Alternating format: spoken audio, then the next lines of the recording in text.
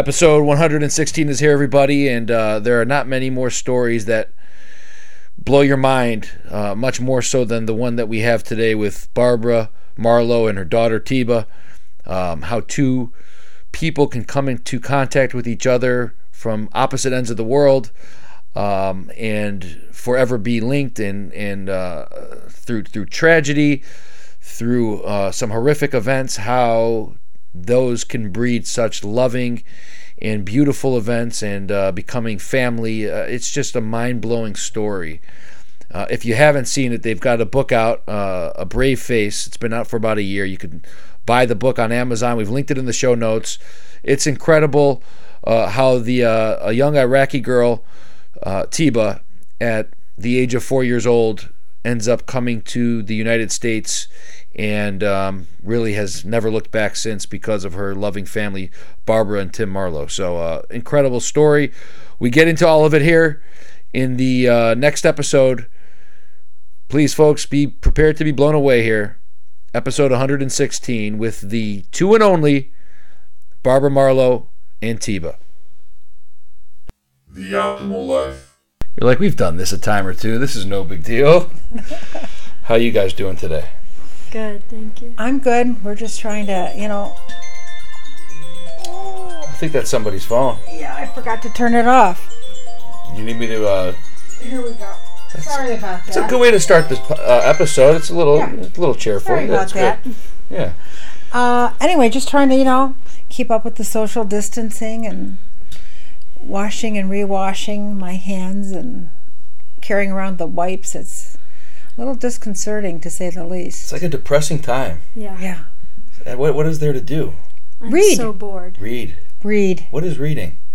People could read, and I know a good book they could read. I do too, and I'm staring at it here. So, thank you for coming on. Mm-hmm. And I know the book came out about a year ago, and I assume it seems like it's been a whirlwind, not only in probably the past year or two, but really the past 17 years, we'll call it, right?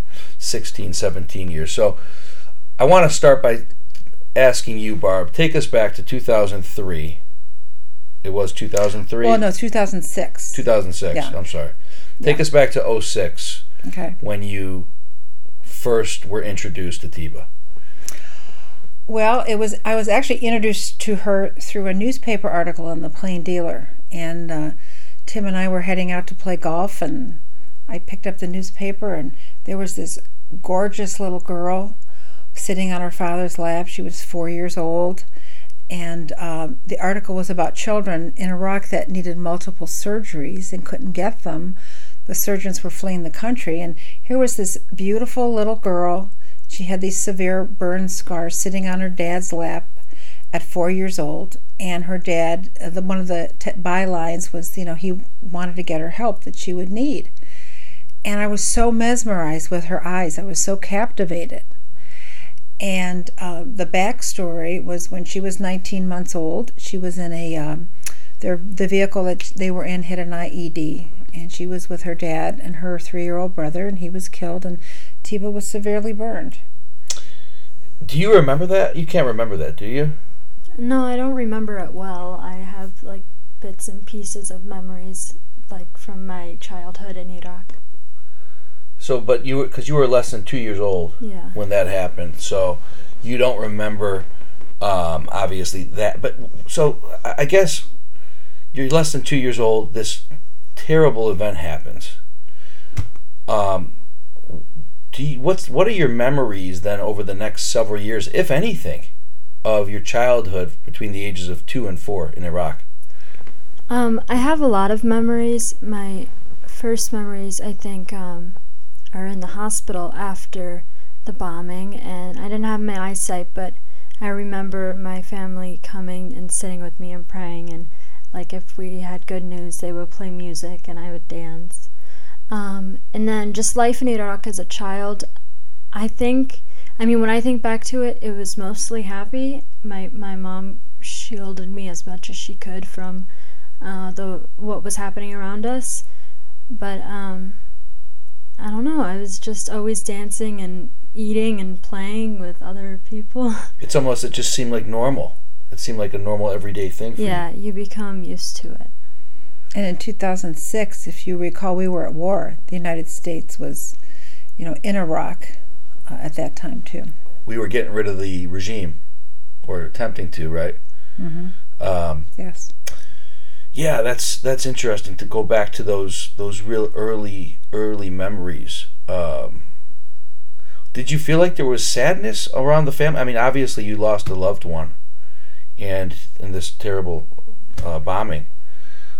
Was there a lot of sadness around, or did it just kind of seem like everyday life, everything was overall fine? No, there was a lot of sadness. I think my whole family was really in a depression, and I didn't really understand it back then. Right. And I remember always asking my mom and dad, "Why are you crying? What's going on?"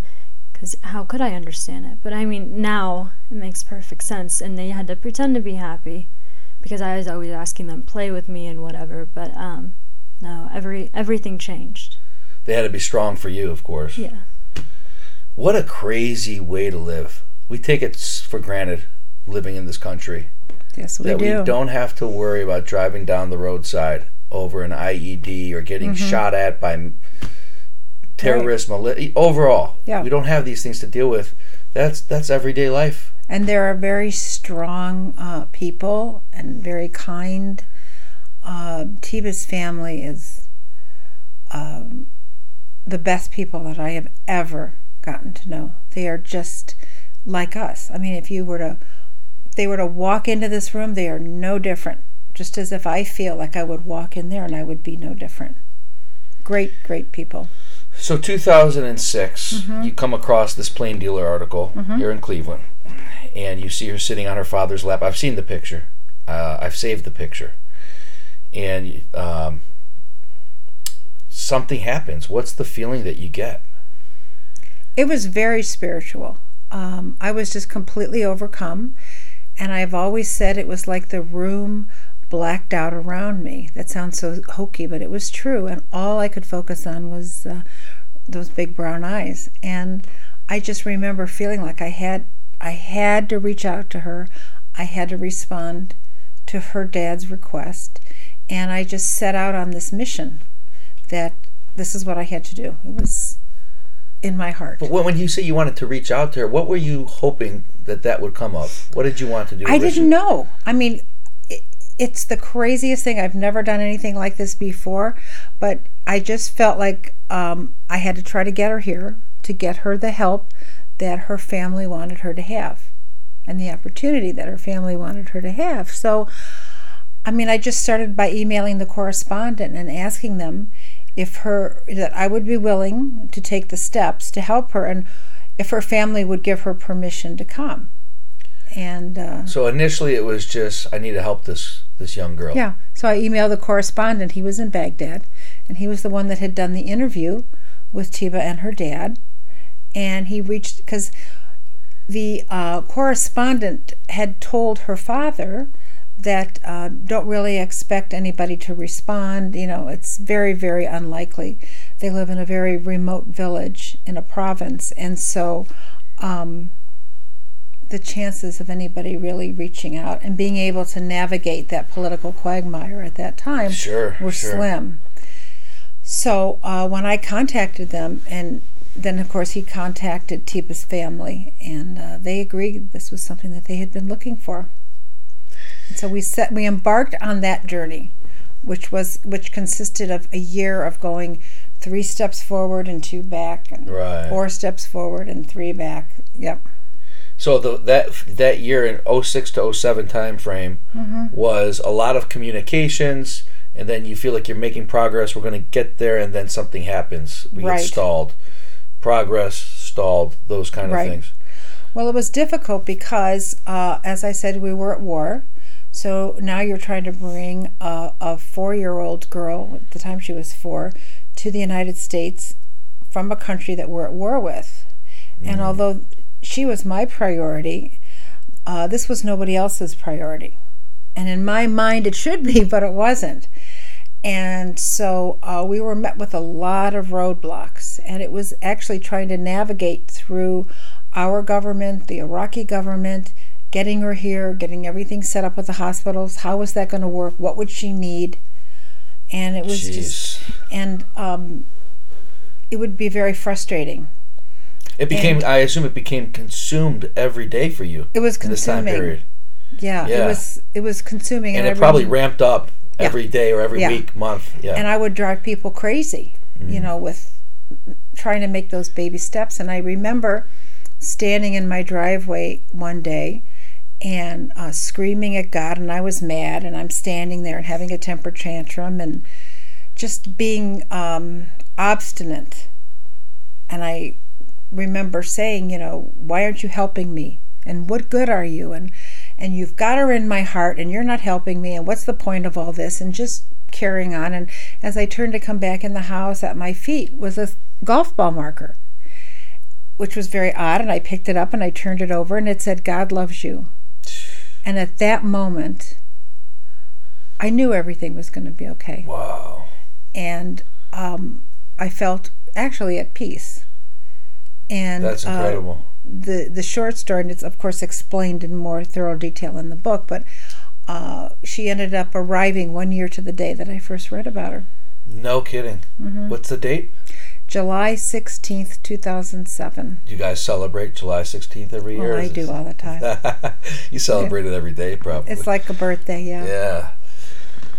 Wow, that's incredible. And what was Tim going through? I assume he was getting into just as involved as you were through this process. They're laughing. Yeah, because he really didn't know. I mean, he didn't really know what I was planning on doing. I mean, he knew it, but he didn't know it because it seemed impossible. So far-fetched. But he knew that once I set my mind to something, that I can be like a dog on a bone, and I just wasn't going to let this go. Wow. So July 16th, 2006, you see the picture. Right. 12 months later, July 16th, what is the chances of that?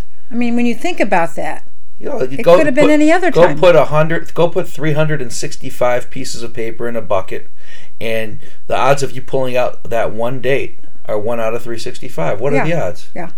That's the odds. I mean, that's it. That's pretty symbolic. So I assume so she comes finally. Mm-hmm. I assume that you're anxious, you're excited, you're nervous. It had to be everything. Oh yeah, Those emotions. I was so excited and, like you said, and anxious and afraid, and now that I did this, now what am I going to do? Right. And like, wait, this really happening now?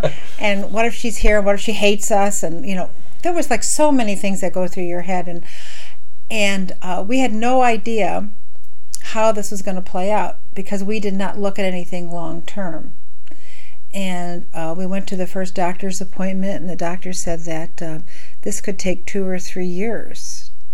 And Teeba's grandmother brought her, and her eyeballs just about popped out of her head because there was no way she was going to leave her husband and her family and live in the United States for that long. The grandmother. Yeah. It was just the grandmother and Teeba. Mm-hmm. Okay. Yeah. So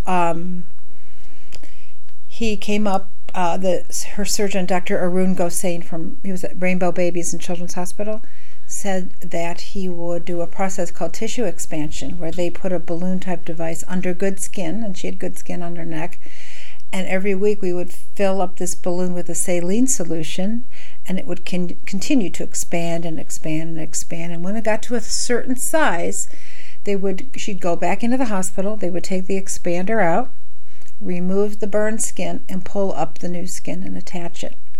And then when that healed, and it would be months, then they would expand the new skin and just keep pulling it up like you would pull up a glove. Because to put this in perspective, Teeba's gone years now since the horrific event without any real care in Iraq. Is that fair to say? Mm-hmm. I mean, there's probably some medical care. They try, but not nearly the same of what they can get.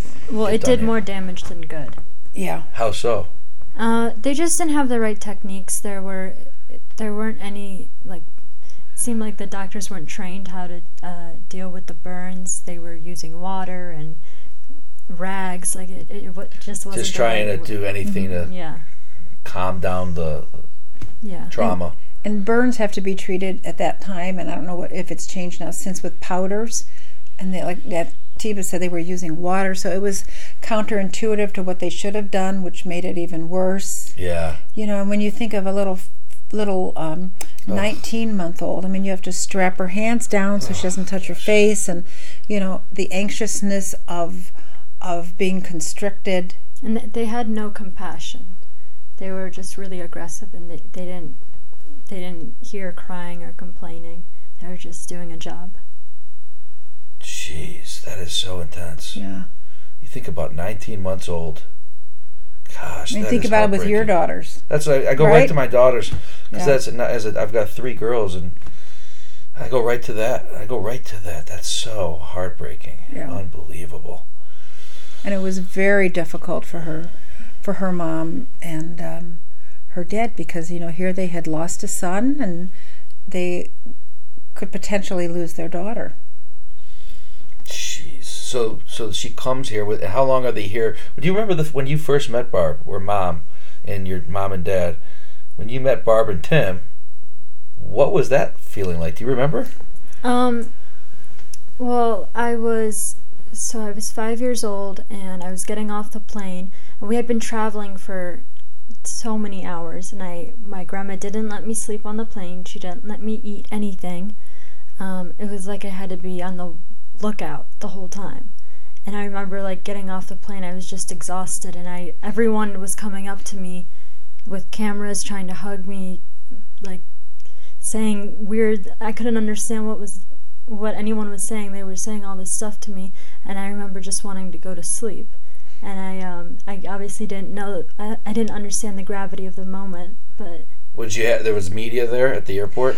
Yeah, Monica Robbins came, because Monica was very instrumental in helping, and at that time, someone from University Hospital was there, Don McClung, because the university hospitals wanted to record everything, because the hospital had committed to treat her, and they needed to see her in order to fulfill that commitment, in order to diagnose her. So this was a really big deal for both Monica, because she helped me that whole year, and for the hospital. That's when you were able to wait right when they get out the gate back in those days, right? No, it was already changed. It was already changed. We had to get special permission. Yeah. We had to get special permission, in fact, they had missed their flight. I was pacing back and forth, and then I found out the plane emptied and they weren't on it, and I panicked and found out that they had missed their connection. Oh my God! But they would be on the next one.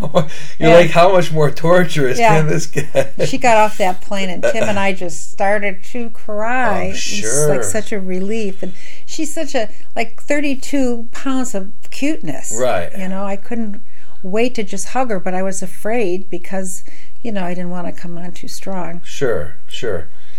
You said your grandma had you on the lookout. What did you mean by that? On the airplane? Oh, well, my grandmother is just a really traditional lady. She never really went outside of the village. She didn't know any life other than the one she lived. And I think, especially traveling, it was just such a weird concept for her. And she felt being in American territory, especially, it was like us against them. And I think she was scared more than anything and tried to act tough. Paranoia, just from lack of experience, lack of... Yeah, and the media we had back at home, I remember the news was always on, and there was always so much talk about Americans trying to hurt us and Bush trying to hurt us. It was everyone against us. That was a genuine belief. Well, now we see how powerful the media is. Mm-hmm. And not in a good way, yeah. Not in a good way. But we see how influential they are. They could put anything that you see on that TV screen. Most likely you're going to buy it. So I'm sure the rhetoric back then was the big bad wolf. The Americans are terrible people.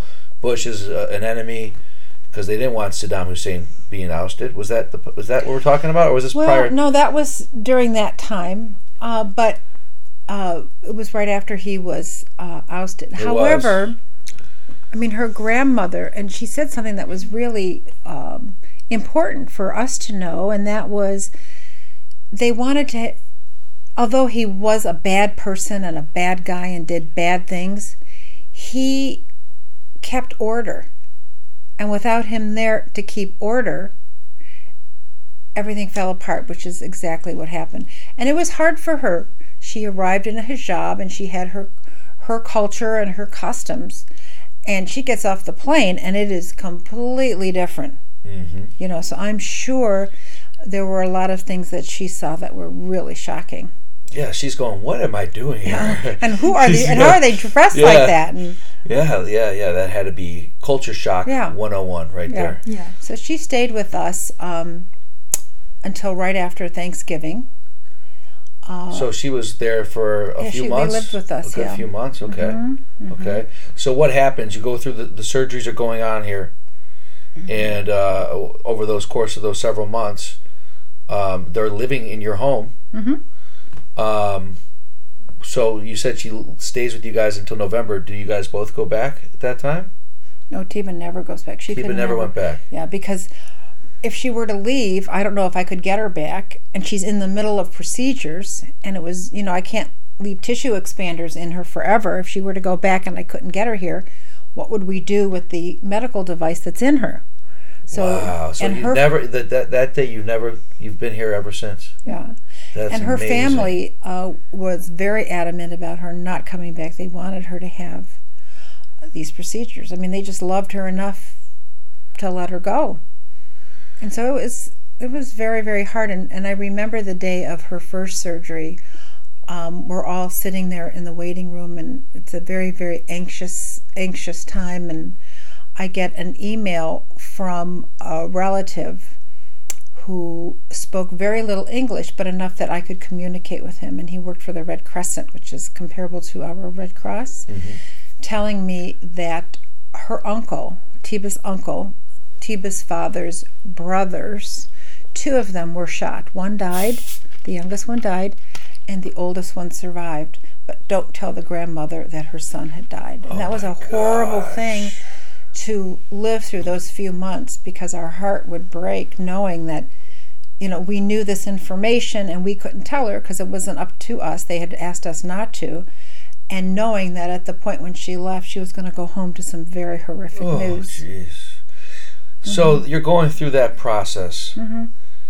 At what point do you and Tim say, we just wanted to initially help, but oh my God, these feelings of love toward this young girl are developing? I mean, what's that process like to go from help to potentially making this person a part of the family? It's such an odd thing, and sometimes I never quite can wrap my head around how to answer that. The minute she arrived, I loved her before she got here.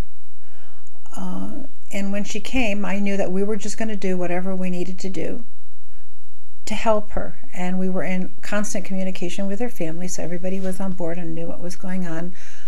And we took things in very small increments of time, because I've always said multiple times, if we were to look at the big picture, it would have been very difficult to take the first step. So we just worked on weeks or a couple months at a time, and then when we got through that, then we would keep going further. And before you know it, now almost 13 years has gone by.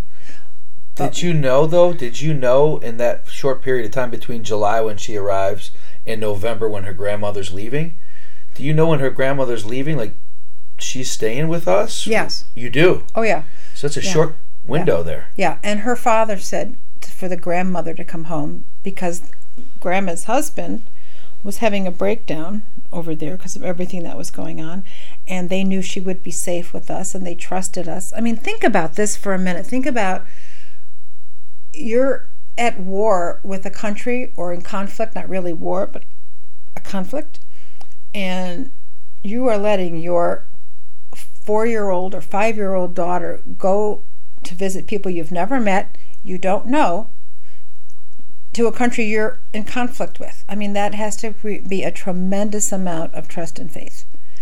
And so I've never forgotten that. And that has always been my priority, to maintain good relationships with her family and good communication.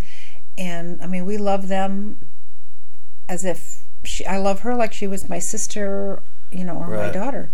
And during this time, I mean, there were all kinds of little signs that we got that this was supposed to be this way. her grandmother had left, and Teeba was 5, and she's laying in bed, and she says, Mom, how come you didn't have any kids? And that was a really difficult topic for me to respond to. It was very hard. And 5 years old, she says, well, I'm sorry, let me backtrack a little bit. And I said, well, honey, God had other plans for me. And I talked about being involved with an animal rescue and all kinds of other things. And she says, well, don't you know? And of course I responded, know what? And she says, well, my brother and your mother sent me to you to be your daughter. And I'm looking at her, and it's like not registering right.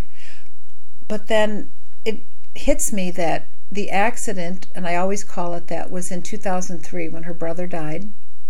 And my mother passed away in 2003, and she's telling me that the two of them sent her to me to be my daughter.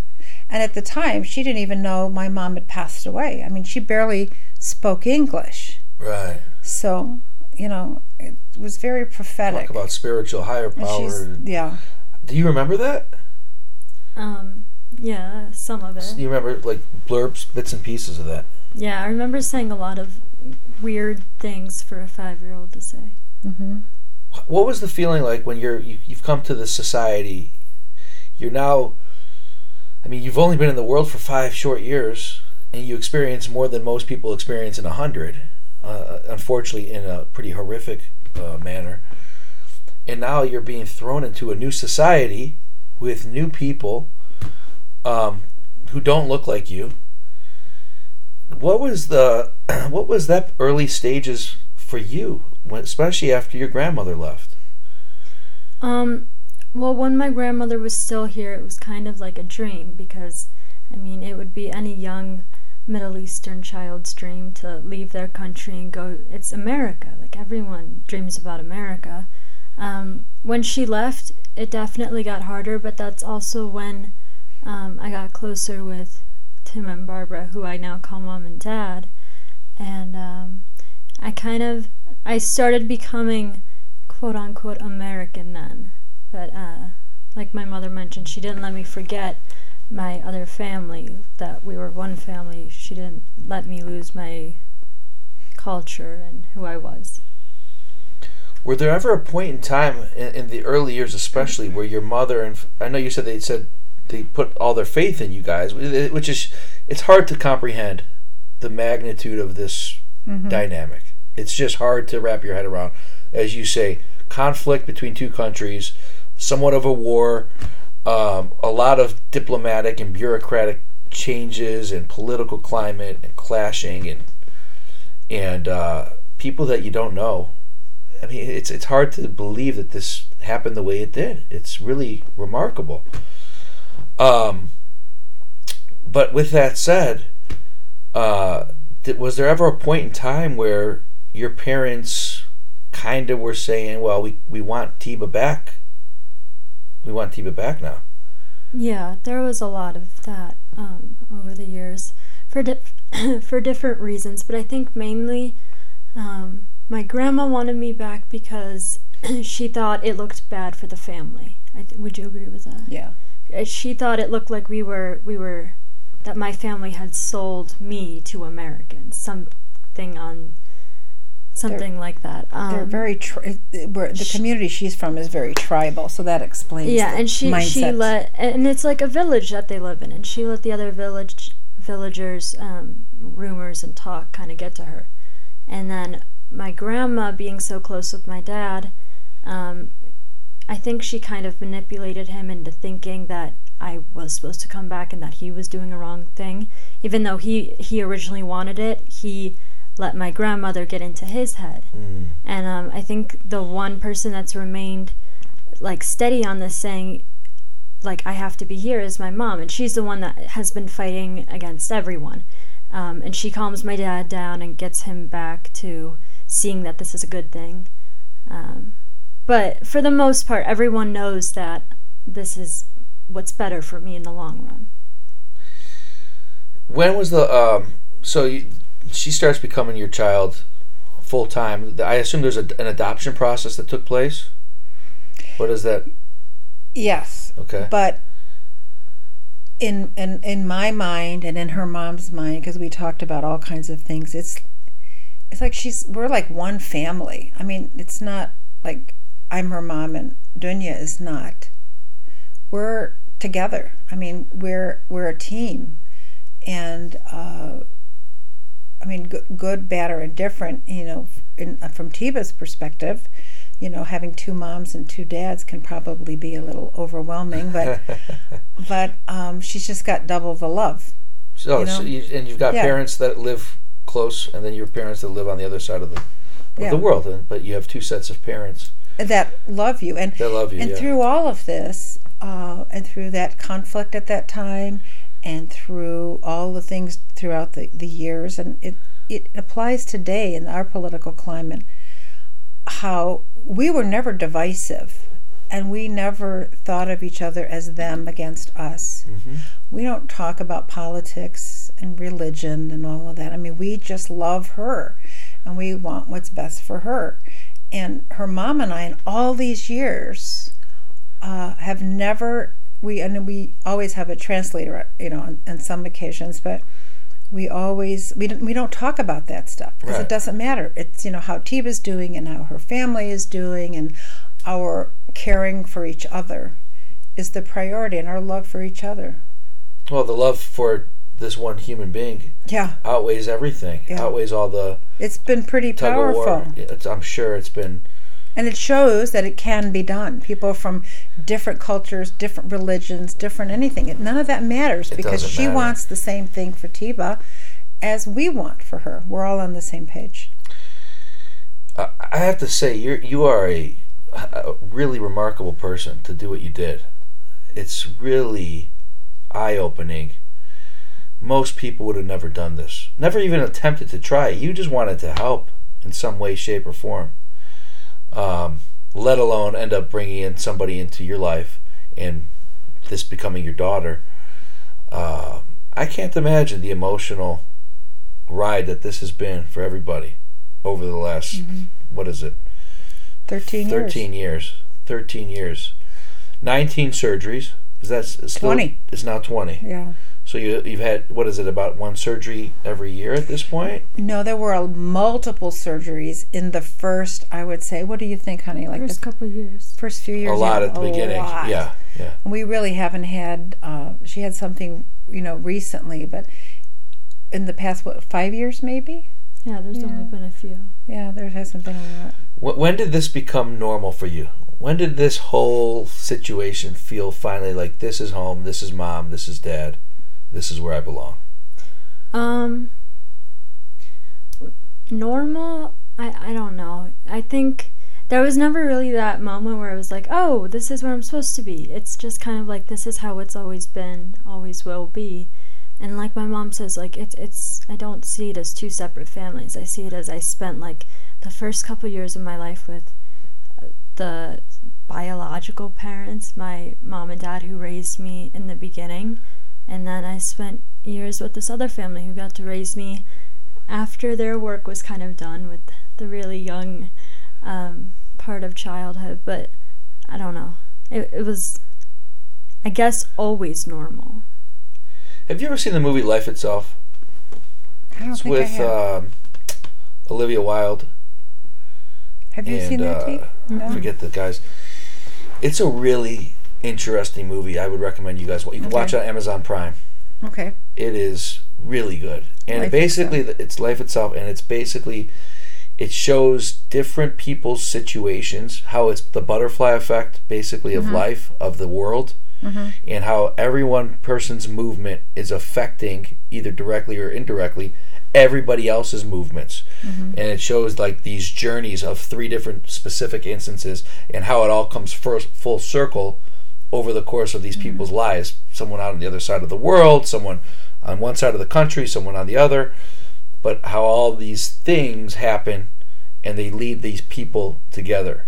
It's very emotional. It's a great movie. I would recommend you guys watch it. We will. We'll have lots of time now that everybody is there's nothing else to do right now. So. Yeah, Life Itself. Life Itself. So that's what this reminds me of, because it's incredible how such a tragic, horrific event could lead to two people or families really connecting in the most unique, powerful ways that you could ever even imagine. You can't even write a movie about this. I mean, this is like the life itself kind of thing.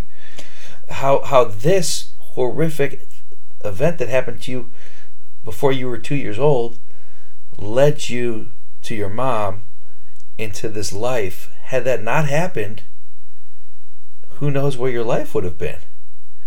Like, have you ever thought about, had that not happened, would I even still be alive growing up in the society I grew up in? And have you ever gone to like that happened for the best? I mean, I either think that I would not have survived like childhood because of the society I lived in, or that if I did, I would definitely be married with a few kids by now. But yeah, so I mean, everyone agrees that this is for the best. You'd be married, and that's civilization. You get married right at what, 18 or 12, 13. 12. Yeah, one of the issues we had with Grandma was her. She kept wanting her to come back because she wanted her to get engaged to her cousin. And this started like at 12 and 13, and her mom went crazy. And absolutely not, because her mom married a man that she really loves and wanted to be with. It was not an arranged marriage. So she wants the same thing for her daughter and her other and Teeba's siblings at home. Girls are getting married at 12 and 13. 14, yeah. I've never knew that. I never knew that. Wow. Yeah. And having kids. And having the Not kids very having much kids. later. Yeah, having kids. So her mom did not want that for her. But in 2016, and I'll have Teeba tell the story because it gets too emotional for me, but her mom was having some eyesight issues, and so we thought that we had to figure out a way to reconnect, because I felt that when Teeba left, she was 5 and she had her scars and she was scared, and there was all that was going on there, and I did not want her mom to lose her eyesight and not see her daughter as beautiful as she is today. So Tim and I, at the time, behind the scenes, were working on how are we going to do this. We can't go to Iraq. I can't get her into the States, because 2016, as you know, was like a volatile time here again. It was an election year.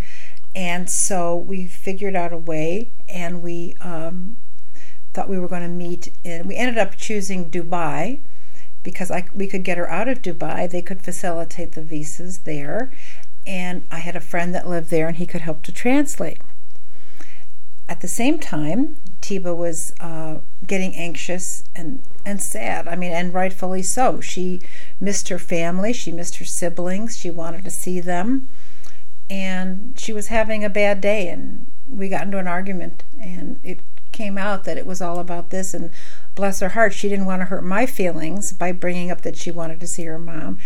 And I remember it very clearly. I mean, I told her, I says, oh my God, you're supposed to feel that way, and guess what? We've been working on this, and didn't want to say anything until we knew it could happen. So you guys are both working towards the same thing. Yeah, differently. So, yeah. But I'll let her tell you about it, because it was such a great trip. Elaborate on that if you could.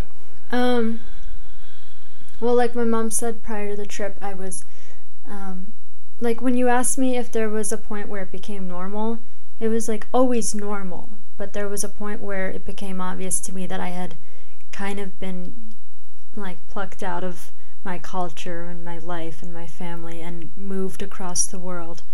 And I think when that realization started setting in, I really started to miss my family. I wanted to know more about who I was when I was little, about my family, about my religion, about my culture. I wanted to know everything. And I started talking to my mom more and engaging more, because I got over my anger, I guess, because I used to be angry because I thought she didn't want me. But like I grew up and I realized that's the hardest thing a mother could do. So I started talking to her more, and she would tell me stories, and I became like very aware of the fact there was a whole nother part of me and on the other side of the world. Mm-hmm. So you wanted to see them, which makes a ton. You knew that was coming at some point too, I would imagine, over the years. Oh yeah, and we wanted it as well. Of course, right? You want her to have that love and be able. You don't want her to feel stuck or strong-armed, not being able to see her family. What was that encounter like? It was very surreal. I remember being in the apartment we got, and my mom and dad were going downstairs to get my family, my mom and my siblings, and I was upstairs. I think I was... You're saying Barbara and Tim went downstairs to get dinner and the children. Okay. And I was upstairs in the kitchen wiping off a glass, I think telling myself, like, this is no big deal. I don't know why you're, like, anxious. It's not like a date. Like, calm down. And then just a few minutes later, Barbara and Tim, mom and dad, came upstairs, knocked on the door. Then my mom said, what'd you say? Honey, we're here. Yeah, Mom's here. No. You said, honey, we're here. And I was like, oh, they forgot something. Okay. So I walk out, and I still have, like, the glass in my hand. And then there's this, like, trail of people walk in. It's my dad, my mom, then my not mom. Your dad. No.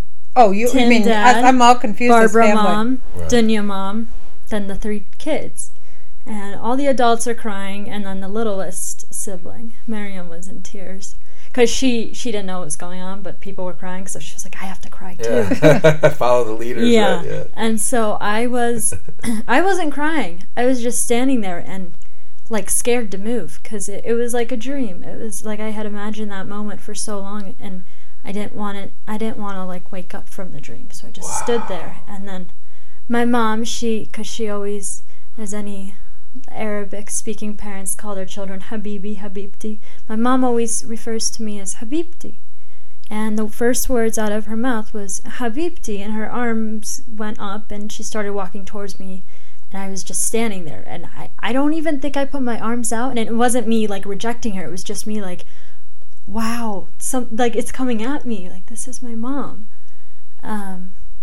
But it was a really amazing time, and it felt like after the first hour or two of getting to know each other again and giving gifts and whatever, it felt so normal. Natural, like you pick up right where you left off all those years earlier. Yeah, like, because even with the language barrier, like, my siblings and I were talking and, like, reminiscing. And how weird is that? Like, it was it was so weird. Yeah. It was so weird, especially my little sister. Like, I had never met her before.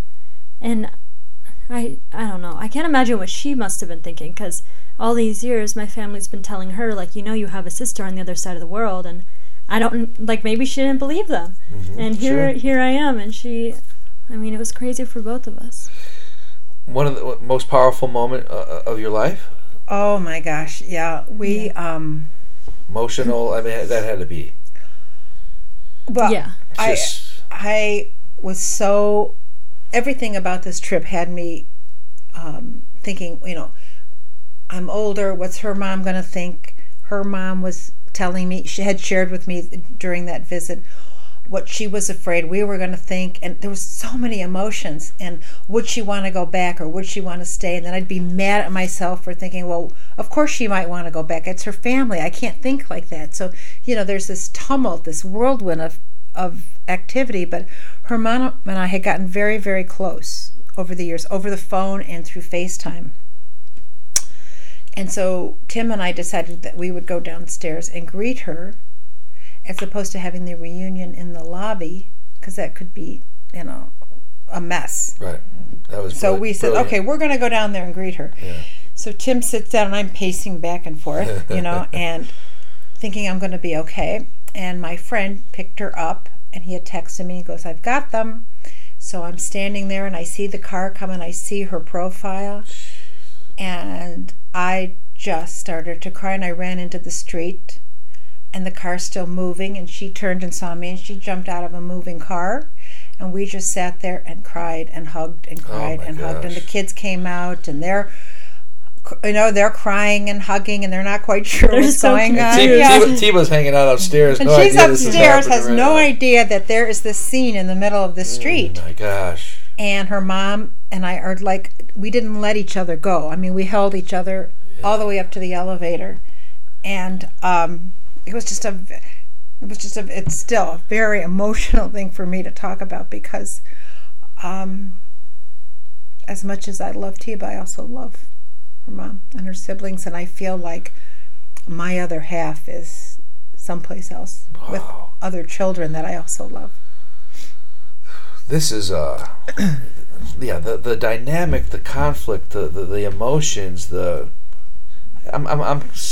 I'm usually not at much of a loss for words, but this is one of those situations that leaves you somewhat speechless throughout. It's incredible that this has all unfolded the way it has, and you've got two families on complete opposite ends of the world who both wanted the best thing for you, which is why you ended up here.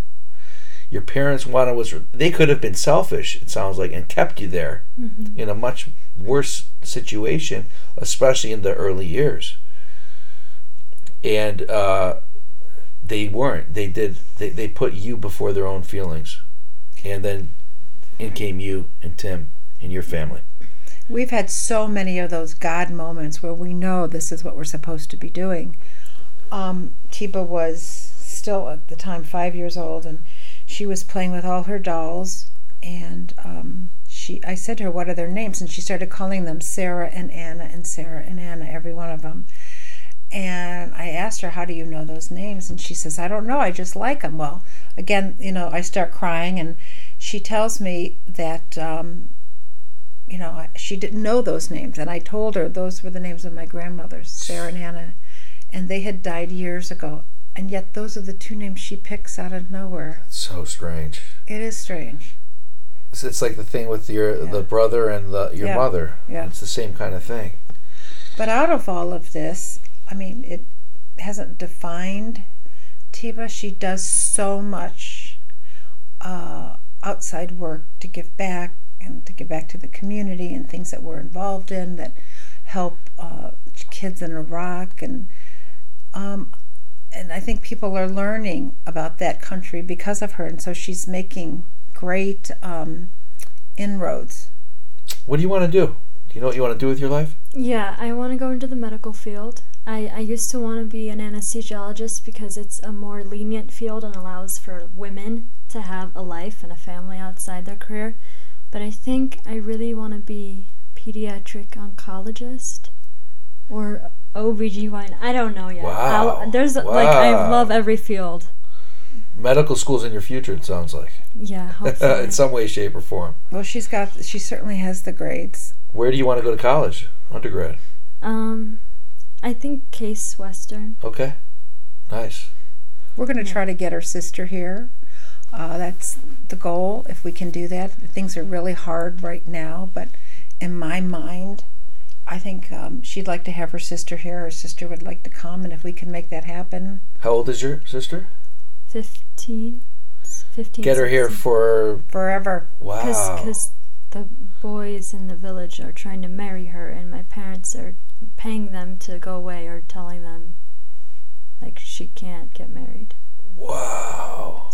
So that's the next challenge. And that's the next I chapter. See the look from Mom over here. When she gets that mindset, it's that's it. So I mean, that's it.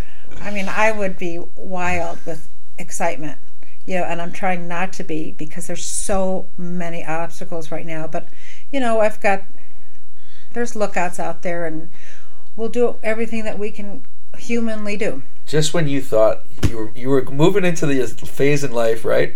13 years ago, you and Tim retiring, right? Retiring, and we're not going to have kids. And you could never have imagined. Oh, I would take them all if I could, I really could. It's overwhelming. Yeah. Because it's overwhelming from a couple perspectives because of our age, and you have a financial picture and a financial plan, but. Yeah. We talked about it recently, and it's like, what difference does it make?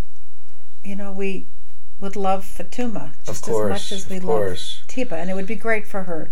And so if it can happen, we're going to make it happen. It's just so ironic how life works out again, because June of 2006, your life's just moving on in everyday life. Yeah. And then one day, middle of July, your life, you have no idea that what that picture leads is going to change the course of your life forever, and the course of your life forever. Yeah. The two of you.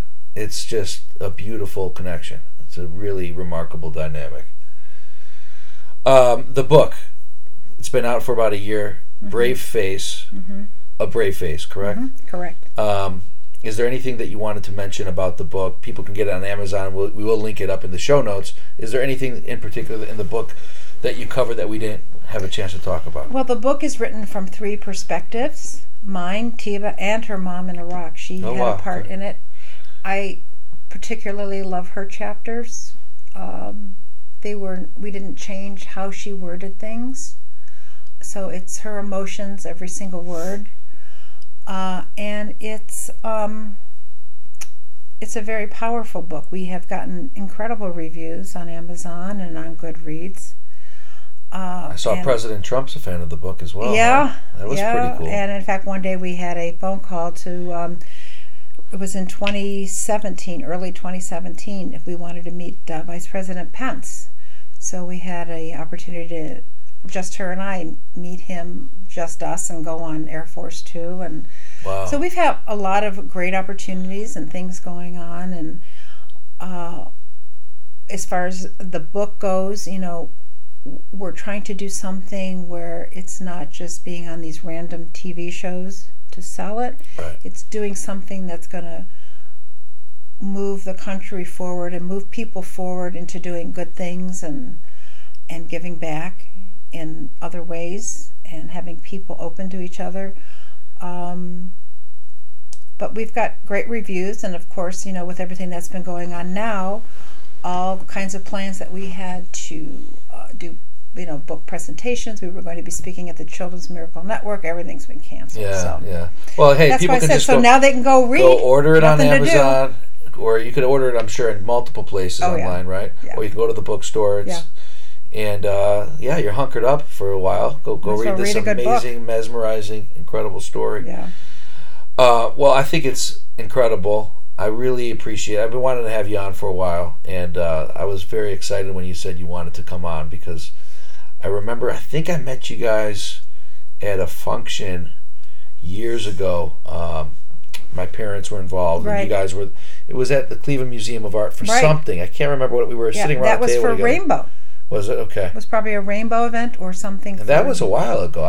They do that Society of 1866 every year. They have that. So that's what it was. It's a while since we saw you there about that. So and then here we are today. So this is beautiful. Thank you guys for sharing your story. Continued success. Can't wait to see where you end up with school and medical school. Thank you. The impact that you're going to have on this society and, God willing, the society back at home. Seems like you could be a tremendous bridge between two very, very different cultures. Hopefully. Yeah. So thank you, ladies. Appreciate it. Great. Thanks a lot.